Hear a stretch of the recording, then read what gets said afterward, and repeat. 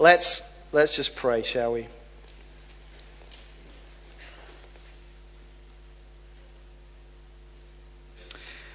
Father, we want to thank you that your Son promised that he would build his church and the gates of Hades will not overcome it.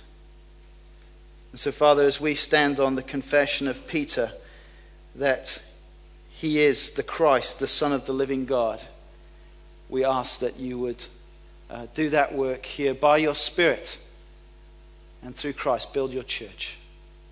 We ask this in his precious name. Amen. Well, I caught up with the sermons while I was away, and I noticed that when Peter Granger was here a few weeks ago, he stood up there and he said, now, members of Charlotte Chapel, why do you exist? And it seemed to me there was a slightly lackluster response. I was distressed. I thought I have to come back and teach more on this. And so let's just give this another whirl, shall we? What is the vision of Charlotte Chapel?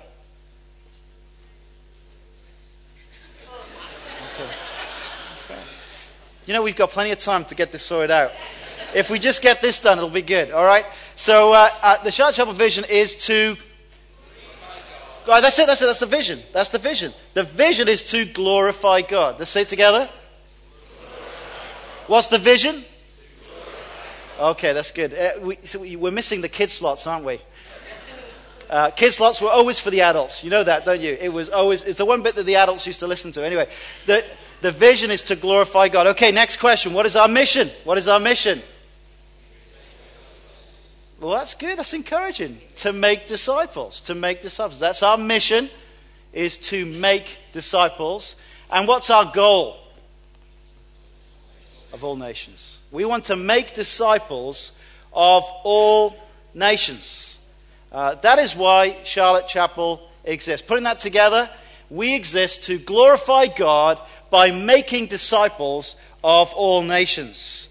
So if you're wondering in the middle of the night, what do we do? Just recall this. We are to glorify God by making disciples of all nations. That's what we're trying to do. We're making disciples locally. That's our mission, and our goal is we want to make disciples globally as well of all nations. And so the reason for this series is, of course, we've got this big historic decision to make about moving a building, but of course that's actually not the main deal. Buildings are just tools. They're just something to help us. Whether we get the building or not, this is what we're about, to glorify God by making disciples of all nations. I don't know whether you've seen this graphic. It's been in the brochure. In a sense that there's 3 steps to this mission, which is to reach, build, send. We want to reach out with the gospel. We want to build people up with the gospel. And we want to send people out with the gospel of the Lord Jesus Christ. And so this series, Peter kicked us off very helpfully by looking at this central theme of Scripture that we are about to, the business of glorifying God. That is the whole of our life existence. And he unpacked that for us really well. That we were created to glorify God. God is a glorious God. And he made us as image bearers to reflect back to him his glory. We were made to glorify God as we live our lives on planet Earth. And yet, we read the story, Genesis 3, that whole plan gets disrupted by our rebellion and our sin. That image bearing gets fractured. And so we're not glorifying God as we were made to do. And yet the amazing story of God's grace is that he doesn't just put the whole thing in the rubbish bin and say, forget this, I'm going to start with a whole new universe. He actually chooses to come in and redeem this broken, fallen world. He comes to restore that image of his Son in men and women through the gospel of the Lord Jesus Christ. And so as we put our trust in the Lord Jesus, he is day by day, step by step, restoring us from one degree of glory to another, Paul says in 2 Corinthians. That's what we're about, that we are here to glorify him. And then we've been thinking about these steps in the mission, when the mission is to make disciples. And last Sunday, Andy kicked us off with this idea of reaching out to the lost with the gospel. He reminded us from the book of Romans our true lost state. As you walk around Edinburgh and see people enjoying the sunshine or people about to die from having run the marathon, everyone looks very healthy, everyone looks very happy, and everything looks fine. But this is the truth, according to God's word, that apart from Christ, this is what our state is. We're under the wrath of God. We will be judged and perish. We are God's enemies. We are under the reign of death. We are slaves to sin and impurity. We are hostile to God. We cannot please God. We are accursed. We are blind. We are cut off from Him. So see people with these biblical glasses. This is the truth of where people are at apart from Christ. People are truly lost apart from Christ. They are hellbound apart from Christ. And if this is the case, then we must be those who are committed to reaching out to the lost with the only message that can save, the gospel of our Lord Jesus Christ. And I wonder, how do you think of Charlotte Chapel? What sort of images are in your minds? I fear that sometimes we have in our minds that this is some sort of book club where we get together and we're sort of a peculiar book club that's just interested in a very ancient book. But of course, we're not just a book club, are we? I think the image that we should be having in our minds is that what we are is a lifeboat. We're a lifeboat that is pulling up to the Titanic, wanting to reach out to those who are doomed on that ship that is taking in water. And many are simply oblivious to the danger. They're dancing away on the ballroom, enjoying their drinks, not knowing that the ship is going down. It's going down to the deep. And the only hope is to get into the lifeboat that is Jesus Christ. And we're that lifeboat in Edinburgh. That's what we are. We're a lifeboat in a city where 450,000 people don't go to any sort of church whatsoever. And I would take it that would probably indicate that they are lost eternally. That's what we are. A lifeboat in a sea of hundreds of thousands of people going to hell apart from Christ. That is why we have to say that this glorious reason for being here, that we exist to glorify God by making disciples of all nations, is crucially needed. It is no other institution really in society here in Edinburgh is about this business. But we're about this business of making disciples. The truth is that whether we're alive when Jesus comes back, or whether we die before that, we will all be raised to stand before a holy God and give an account for our lives. And on that day, there are eternal destinies decided, heaven or hell. It is that serious. Now is the day of decision. Now, I want us to move to this next step of the mission, which is to build up the saved with the gospel. Now, where did we get these ideas? Well, I could point to our history and say, actually, historically, it's always been what we're about. As a pastor here, I'm under no illusions that somehow this is a great new idea that this new pastor's brought in. Praise God, this is what this church has been about for 200 years. This is what we've all been engaging in. It is what the founding pastor, Christopher Anderson, decided that he wanted this church to be about when he started it in 1808. He had these three great aims 204 years ago. That this would be a church in which and through which the Lord Jesus Christ would be glorified. And that it would be a church that would grow through evangelism, and that we would be doctrinally stable, being well taught in the Scriptures.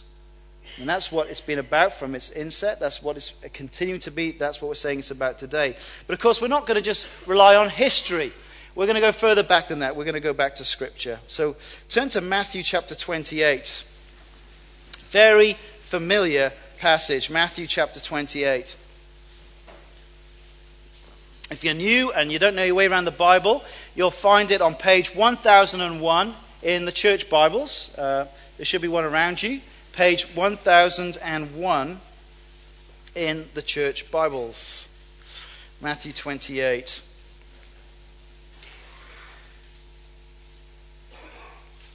Verse 18.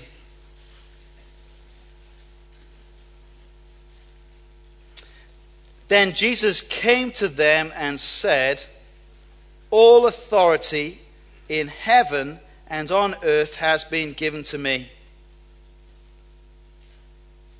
Therefore, go and make disciples of all nations, baptizing them in the name of the Father and of the Son and of the Holy Spirit, and teaching them to obey everything I have commanded you.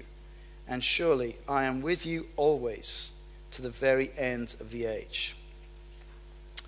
So this is how Matthew finishes his gospel. All the chapters before this have told us the good news about Jesus, that he came in fulfillment to the Old Testament scriptures, which is the kind of the first half of our Christian Bibles. That he was the long-promised King, the Christ. That he was bringing in an everlasting kingdom of restored relationship to God and blessing. And Matthew has recounted the life of Jesus, his teaching, his miracles, and how he gathered disciples to himself to teach them in his earthly ministry.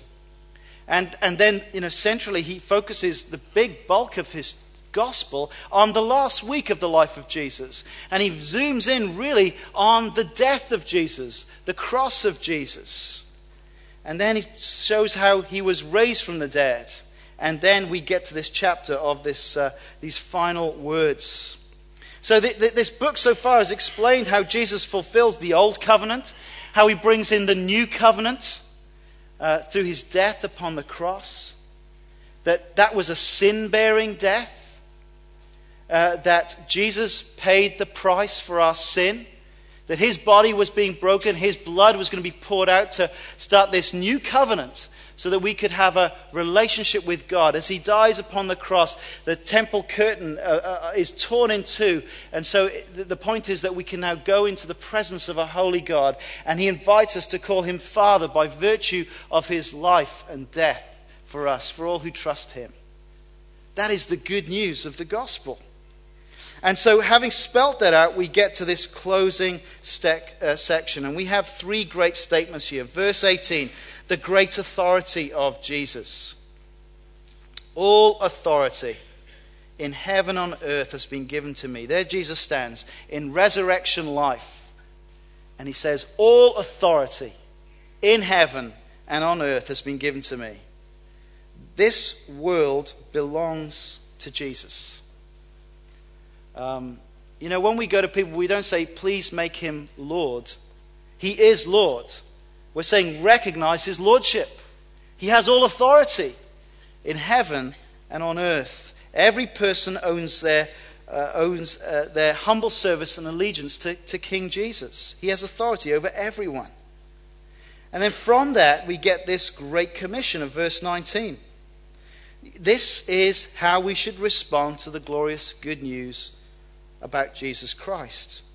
We are called to make disciples of him. He in his earthly ministry gathered people around him who were his disciples. And then he stands there in resurrected glory. All authority has come to me. Now I want you to go out and make disciples of Jesus. So notice with me, quite simply, that this is a command not merely to reach out with the gospel. It is a command not merely to make decisions. It is a command to make disciples. It's not less than evangelism, but it is so much more. And this is what we mean by building up the saved with the gospel. It's quite simple, really, isn't it? Let's think out the steps here. Next slide. There are people out there that are lost, and what they need to hear is the good news of the gospel. And some of them will respond to the gospel, and they'll become Christians. And the next important step is they need to be followed up as baby Christians. Be taught what the Christian life is about, to be taught the baby steps of the Christian life. But of course, that is an ongoing process of growth right through our lives, we trust and hope. We're called to grow in grace, grow in likeness to Christ, grow in holiness, grow in godliness, to grow up in our salvation, to grow into maturity. All these are repeated refrains in the New Testament of growth. And that's what we mean by being built up. We're into reach, build, and we're going to come to send next week. So look back at Matthew 28. The main verb there is make disciples. That's the main thing. Then there's three kind of doing words that get a bit hidden by our English translation. But there's kind of three key tasks of disciple making. Can you see them? Let's check you're awake. It's a hot day. 3. Have we got 1? Going. Next one. Baptizing. What a Baptist church, folks. That's us. 3rd one. Teaching. 3 steps. Going, baptizing, teaching. How did the apostles work this out in their ministry? Well, let's just turn over to Acts chapter 2. It is in the church calendar, Pentecost Sunday. And so let's go to Pentecost in Acts chapter 2. You'll find this on page 1093. How did they work this out? Well, when the Spirit of God came upon them, what did they do? They preached the gospel. They preached about Jesus. This is the great mark of being a Spirit-filled Christian. It's not speaking in tongues. It's not falling over. It is that you will speak about Jesus Christ. So there's Peter. He stands up and addresses the crowd that's gathered at this strange sight of people speaking in multiple languages. And look at Acts chapter 2, verse 22. This is where he gets into the gospel part. Men of Israel, listen to this. Jesus of Nazareth was a man accredited by God to you by miracles, wonders and signs, which God did among you through him, as you yourselves know. This man was handed over to you by God's set purpose and foreknowledge. And you, with the help of wicked men, put him to death by nailing him to the cross. But God raised him from the dead, freeing him from the agony of death, because it was impossible for death to keep its hold on him.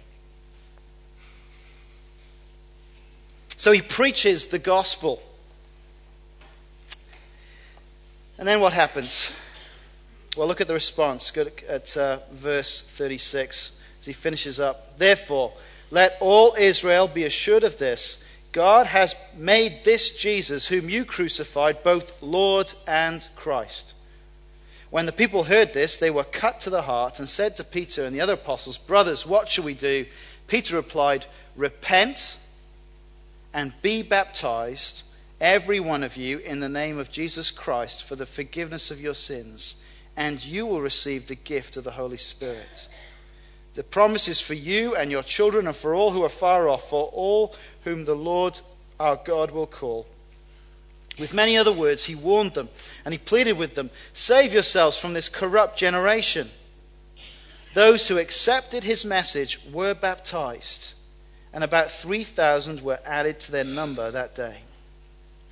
The Spirit fills his apostles. They preach the good news about Jesus, and some accept the message. And what's the next thing that happens to show their response? They're baptized. They're baptized. Here I am in Charlotte Baptist Chapel. I'm surprised you're so timid on that one. They were baptized. This is the beginning point of discipleship. I don't really know how 3,000 people get baptized in one day, but they managed it. That you would be tired, wouldn't you? You need somebody to massage your arms and help you keep going with 3,000. I imagine they had a few people doing it, but that's extraordinary. Do you see that is the first step of discipleship, baptism, to mark your allegiance to the one God that exists in 3 persons, Father, Son, and Holy Spirit. And if you're a Christian here today and you've not been baptized, well, get to base 1. Get baptized. What hinders you? We can open up this tub down here anytime. And in fact, there's baptism classes this afternoon at 4 o'clock. So why don't you come along and get to base 1 and be baptized. And notice that baptism then immediately slots them into a new unity with God's people. Verse 41, those who accepted his message were baptized, and about 3,000 were added to their number that day. That baptism marked them out to be part of this new covenant people of God, the church. The baptism is what linked them with kind of church membership. Christianity knows nothing about living sort of a vital relationship with the Lord Jesus that's not linked with an active participation in a local church. You just don't see it in Scripture. And look at their life together. Verse 42.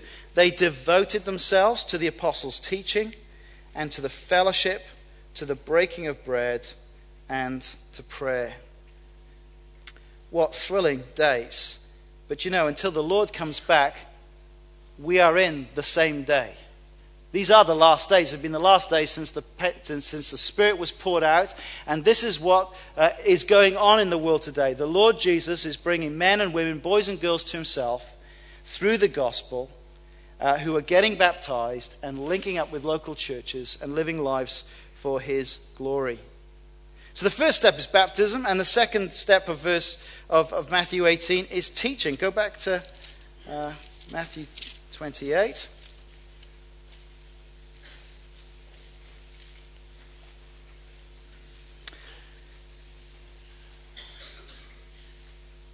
What are they to teach? According to verse 20.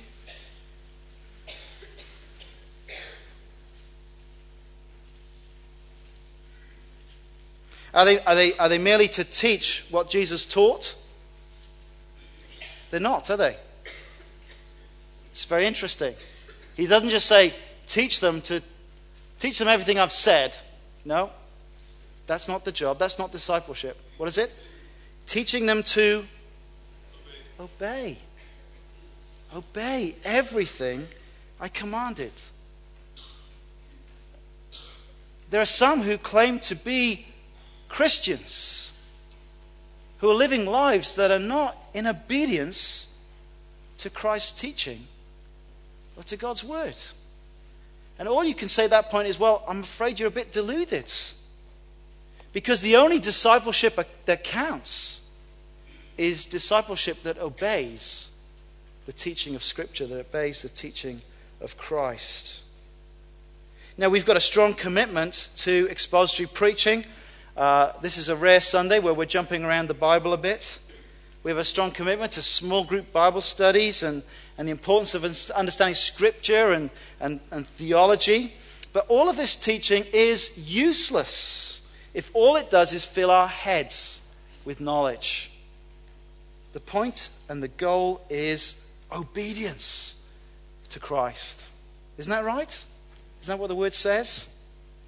See, the growth of Christian discipleship is day by day as we read God's word, week by week as we hear it preached, that we hear what God says and we go out that week and we do it.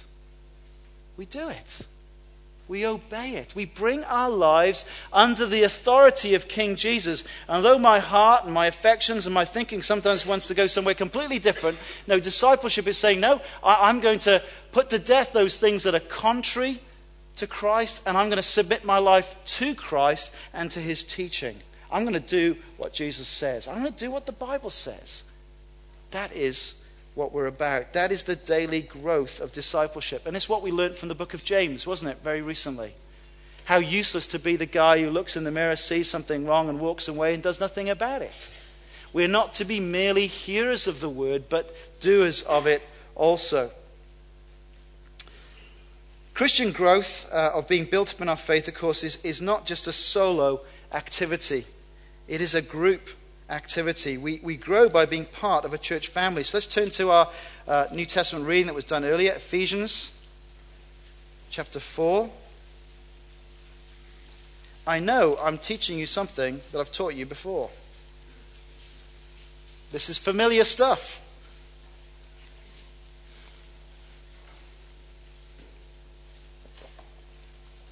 And Ephesians 4 presents that we need church for at least two reasons. We need to come to church because we need to be fed and equipped by God's word through pastors, teachers, and evangelists. Have a look at chapter 4 and verse 11. It was he, Jesus, the risen Jesus, who gave some to be apostles, some to be prophets, some to be evangelists, and some to be pastors and teachers, to prepare God's people for works of service, so that the body of Christ may be built up until we all reach unity in the faith and in the knowledge of the Son of God and become mature, attaining to the whole measure of the fullness of Christ. So we need to come to church because we need to learn from those that God has given to pastor and teach, and the evangelists to remind us of the gospel. We need that to be equipped for this every member ministry that we're engaged in, that we're all engaged in works of service, and that together we build up the body of Christ. See, the truth is that we need to come to church because none of us has all the gifts, and at times we all get lonely and we struggle, and we need one another. We need this mutual ministry of love. We're living in a toxic world. The moment you step out that room, you're just surrounded by poison that is anti-God, anti-gospel, that is the world, the flesh, and the devil. And so we desperately need each other to gather together and to love each other and to use the gifts that God has given us to love and serve one another. So look at verse 15. Instead, speaking the truth in love, we will in all things grow up into him who is the head, that is Christ. From him the whole body, joined and held together by every supporting ligament, grows and builds itself up in love as each part does its work. We're a lifeboat and we're a love boat. This is a loving lifeboat. That's what it should be. You come from an unfriendly world and you come around brothers and sisters who love you. And that's why I think it's so important the time we spend after the formal time is over. That's why it's valuable that we have these other small groups that happen in church life, so that we can really get to know each other and care for each other as brothers and sisters in Christ. And sometimes we're going to irritate each other like crazy because we are all awkward, repentant sinners. But that's too a means of God's grace as we learn to forgive each other and love each other and care for each other. And that's one of the reasons I'm excited about the new building, because I think this building doesn't help us in that mutual ministry. Okay. This command of Matthew 28. Let's go back to it.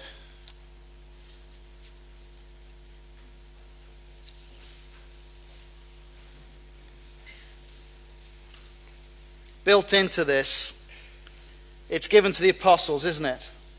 The apostles are told to go and make disciples of all nations, baptizing them in the name of the Father, the Son, and the Holy Spirit, and teaching them to obey everything I've commanded you. Well, does that mean that since the apostles are gone, it's not ours? Well, no. Just the logic of it. If the apostles are going to teach people to obey everything he's commanded, then what's included in that? It is the Great Commission, isn't it? That Great Commission comes straight to us. Now, there's nothing new in what I've said to you today, is there? Nothing new. And you might be sitting there going, oh, how dull. No new teaching today. No fascinating scripture to grapple around with in my mind. No fresh insights. But here's the question. Are we obeying what we already know? That's the challenge, isn't it? I mean, how many times have you heard a sermon on Matthew 28? More times than you care to remember, probably. The question is, are we obeying that commands? See, what's that third aspect of disciple making? It was right at the beginning. It's that going. Go and make disciples. The Lord Jesus stands post-resurrection and he says to his disciples, go. As you go, make disciples. And what does that say to us? It speaks, does it not, of a certain direction, focus, the energy is required, that this is something we're supposed to be getting on with. Go. You know, some people come to me and they say, I really want to know what God's will is for my life, and I've got these big decisions. And well, sometimes it isn't that hard. Go and make disciples. That's the command, isn't it? If they're single people, there's Genesis chapter 1. Go and make babies, fill the earth. So get married and have babies. You're a Christian, go and make disciples. So these are two great simple plans for your life. Get married, have babies, raise them to know Jesus, and go and make disciples. Oh, well, there's lots of other commands, but there's two biggies to be getting on with. Not sure what to do with your life? Well, whatever stage you're at, you can apply that to your life right now. Can I have the next slide? Someone has calculated that they reckon there's about 450,000 in Edinburgh not attending any church. Now, let's try and make this a little bit more quantifiable. What would it take for us to reach 10%? What would it take for us to reach 45,000 people with the gospel? Praise God, there's other churches, so let's let them worry about the other 90%. Let's just say 10% are ours to take care of. Really, if everyone in this room, what's it going to take for us to obey the command of Christ and seek to go and make disciples and reach out to 45,000 people here in Edinburgh? Well, what if 600 of us here were able to share the gospel with one person and see them become a Christian? You probably need to share the gospel with a few more than one. But let's say each member was able to share the gospel and see one person saved this year and get baptized, become a member here. And then next year, all the members that were here next year, which would be 1,200 people, that they did exactly the same thing. In 7.5 years, we would get it covered. Only 7.5 years we could do this.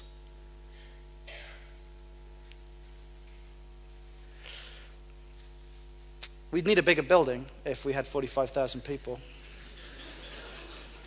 It's a simple observation. We would need a bigger building. And the truth is, we would need to start a lot more churches, wouldn't we? A lot more churches. But that'd be okay, wouldn't it? I'd be up for the ride, wouldn't you? Would that not be pretty exciting? Currently, we basically see about 10 people coming to Christ each year. Praise God for each one. Each one's precious. Each one is precious. But basically, I would say right now, the number of new members that come in replace those who are going to glory or who leave to head off somewhere else. So our numbers are about the same. Which means that actually gradually our congregation is getting younger, because generally the people who come in are younger than those who go to glory. So that's a good thing. But we're not even scratching the surface of reaching 45,000 people for Christ. So can I ask you, how are you? If you're a member here, if you're not a member and you're not a Christian yet and you're here, we're thrilled you're here. And I hope you feel so at home here. But let's say you're a Christian here, you're a member here. How are you currently involved in disciple making? It's very easy in a big church to think someone else is going to do it. How are you currently? I mean, last week, what did you do last week that actually was actively about making disciples? If Jesus says, go, make disciples, what did you do last week in obedience to that? What's the plan this week to make disciples this week? What's in the diary? What have you got scheduled to obey the risen Lord Jesus Christ? What's planned? Because he's told us, hasn't he? I mean, there's no point going to further teaching if we haven't followed this one. Praise God, right now, there are lots of people engaged in making disciples. I mean, right now, praising God that there's all these folk who are teaching our children in Sunday school. Do you know what they're doing? They're making disciples. There are people investing their time and their energy to teach over 70 children right now to learn about Jesus, to learn about why he came, why he died, how to put their trust in him, how the whole of Scriptures point to Jesus. And that is just a brilliant way to make disciples.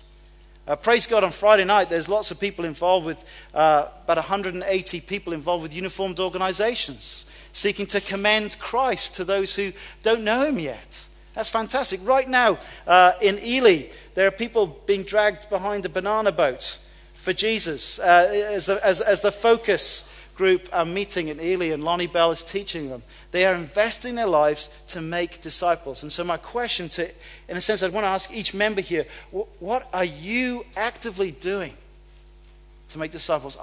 I'm challenged by this myself. Who have I sought to share the gospel with in the last week? Who am I meeting one-to-one to read the Bible with them and encourage them to grow as a disciple?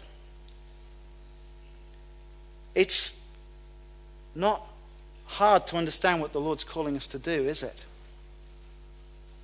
And there's a huge need. Praise God for all those who are engaged. I want to enlist more of you. I want you to prayerfully consider this week how you can step forward in making disciples this week. There's lots of ways you could do it. If you're really not sure what to do, how to do it, come and speak to an elder. Come and speak to someone on the pastoral team. That's why we're here. We're here to equip all the saints to engage in this work of building up the body of Christ. It can feel a bit overwhelming, the task, can't it? But it only takes 7.5 years if we all did one person each every year. So it's doable. It can feel overwhelming, but let's finish with the great promise of verse 20. And surely, the Lord Jesus says, I am with you always to the very end of the age. This is a promise to us. If we want to know an ever-increasing reality of the living Christ with us, go on mission with Christ and make disciples. He promises to go with those who are engaged in making disciples. Go, I am with you always to the very end of the age. He is Emmanuel, God with us. And when he is with us, he is promising all his grace, all his power, all his strength, all his mercy as he goes with us. Let's pray.